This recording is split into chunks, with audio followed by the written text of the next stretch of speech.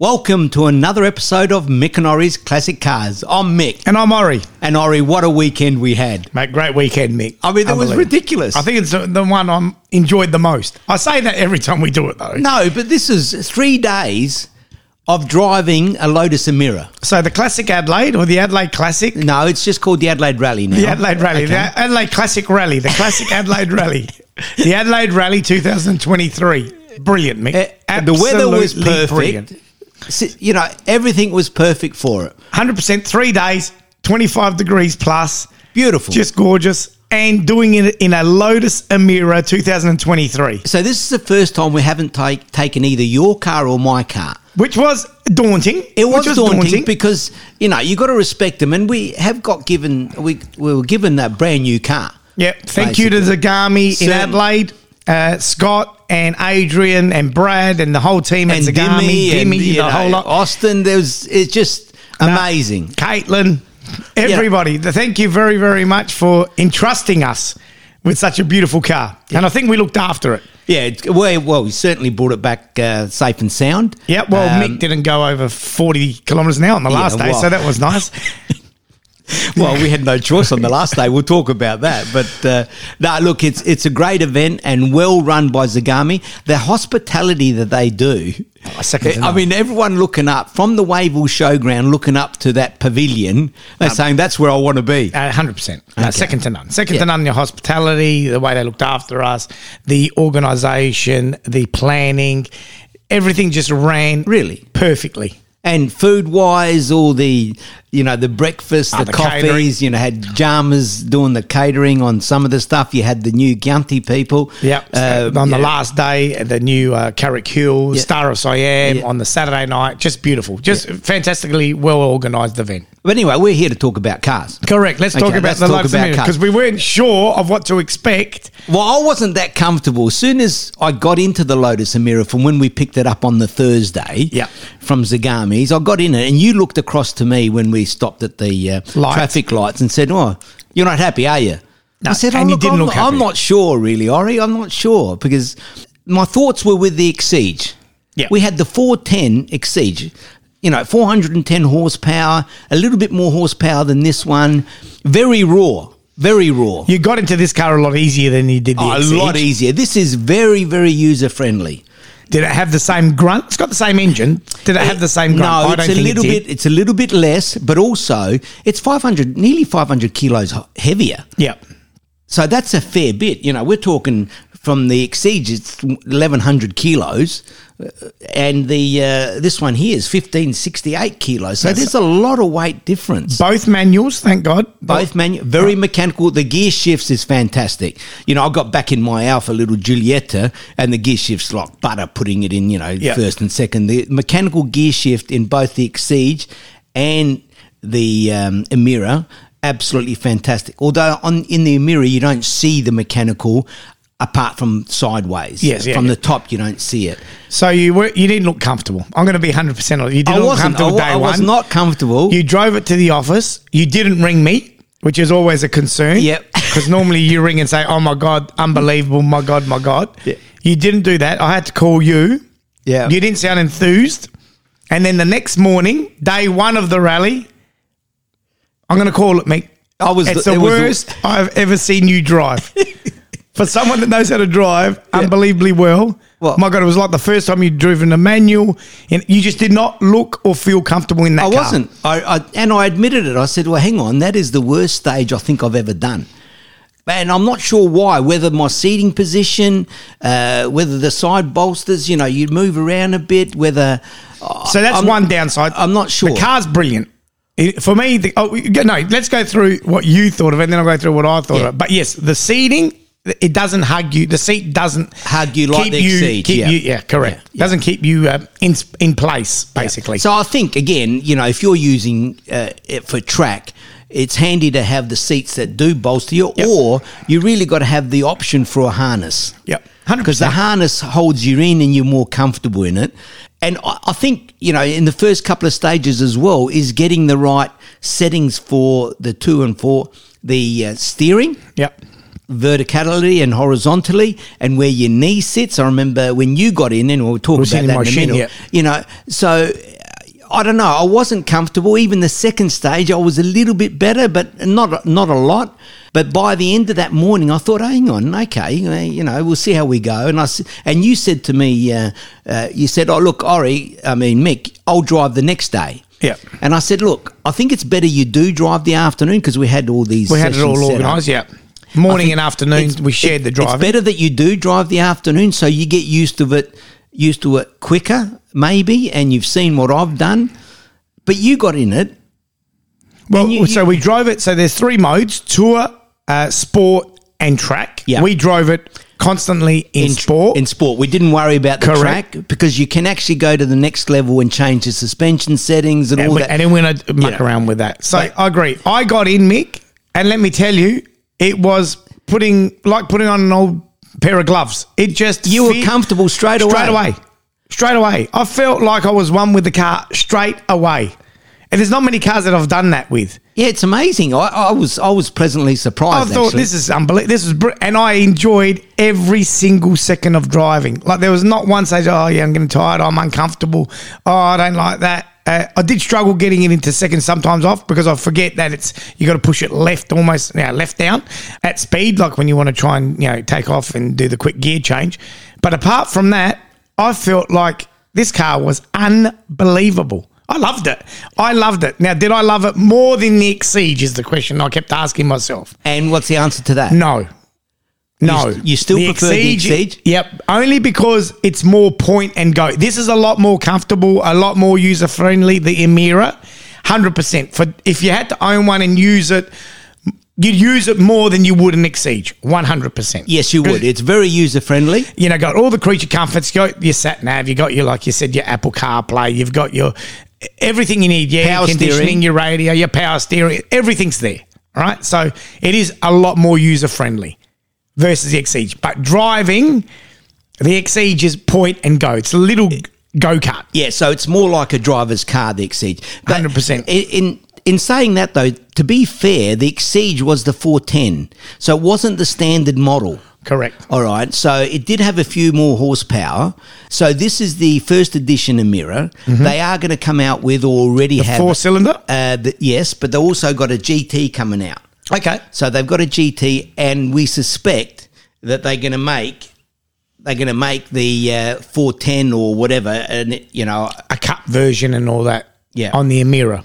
Yeah. So if they do that, I think it would be just about the ultimate package. Yeah. Yeah. 100%. So at the moment, it's a little bit soft, but you can use it every day. Also, in saying that, the looks and people asking about this car because it looks like a little mini supercar. 100% looks like Now, that was one thing. The amount of people that came to look at the car loved it. Wanted to sit in it. It caught that much attention that wanted to sit in it. And how many people, I'm looking at buying one. The amount of people that said, I'm looking at buying one, I was telling Scott from Zagam, was unbelievable.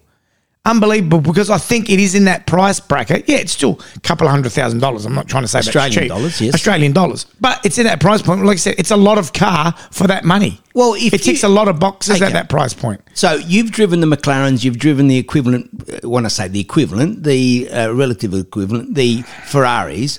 It's certainly it's not at that level. However, I mean, we're talking 0 to 60 in 4-point-something seconds. And when they bring out the Cup car, it's going to be really, really quick.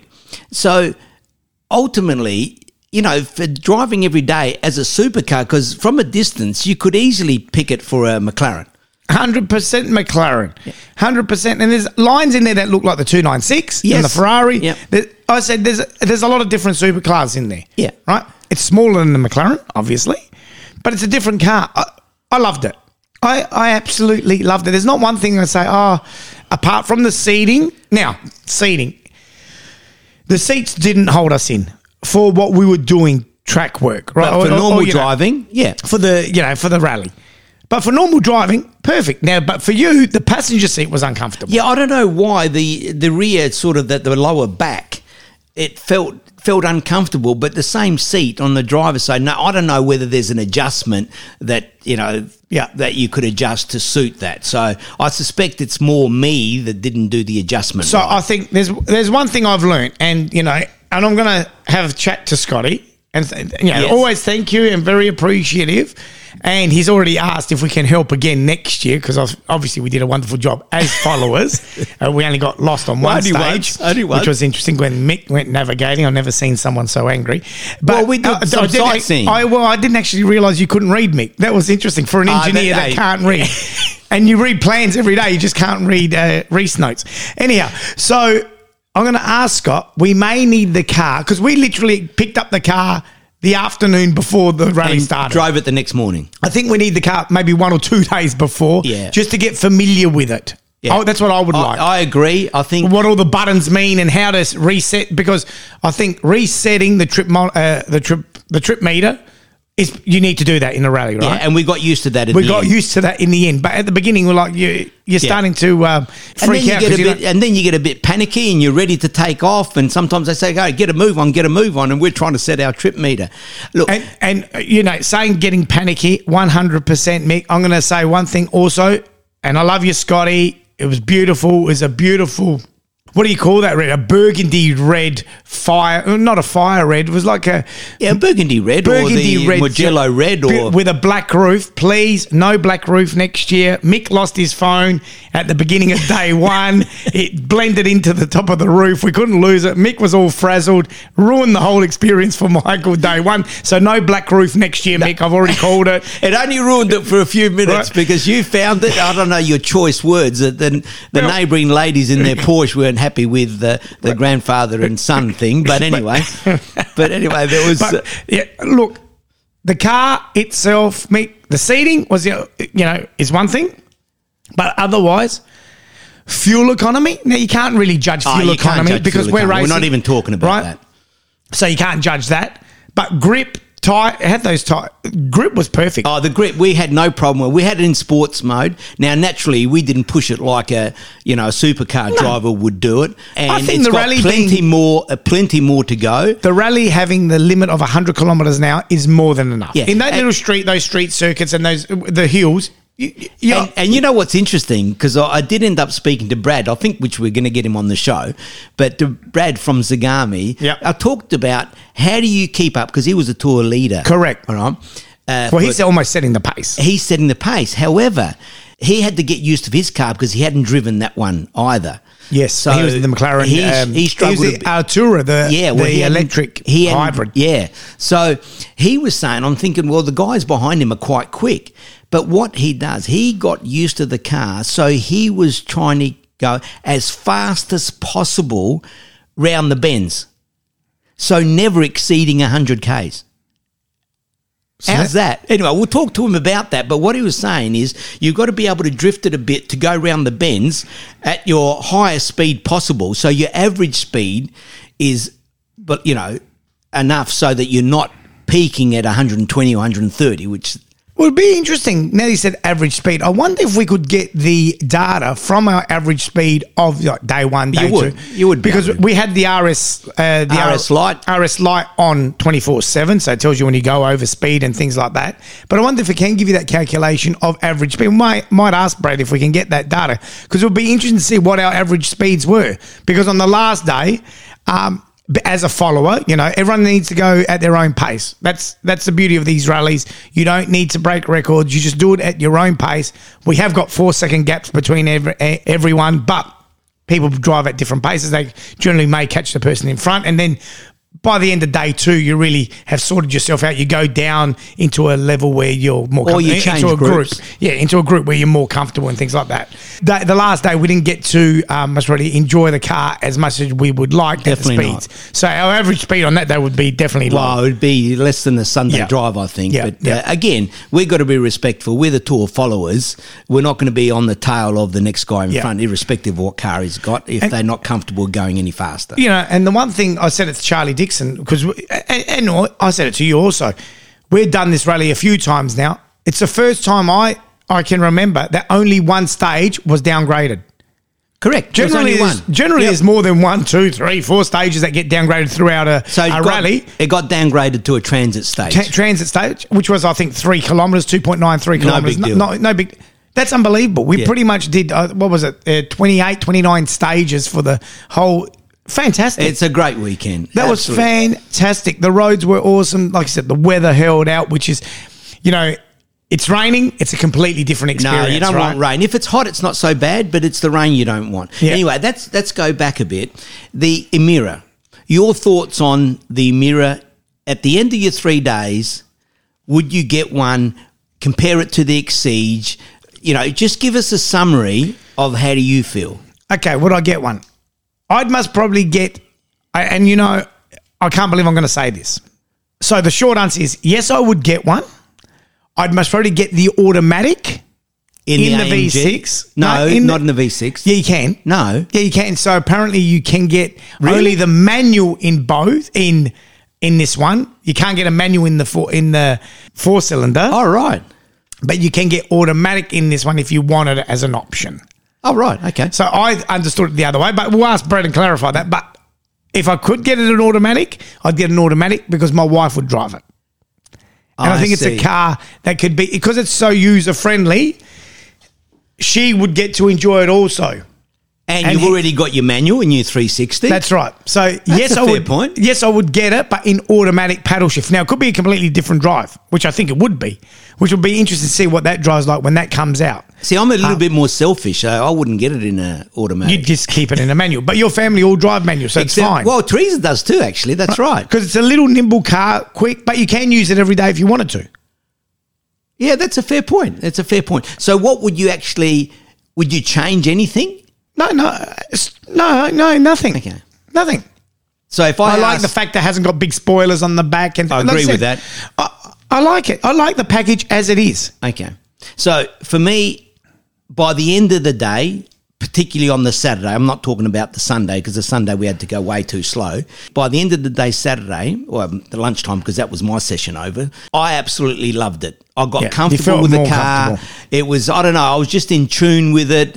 I'm thinking I'm not overdoing myself. I'm not overdoing the car. Yep. It's well within everything. But if I had to change anything, I do like the rawness of the Exige still, no doubt.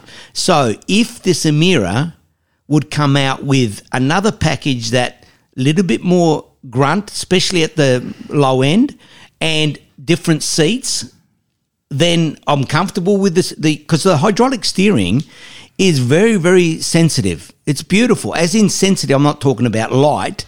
It's actually firm. It gives you the road feel.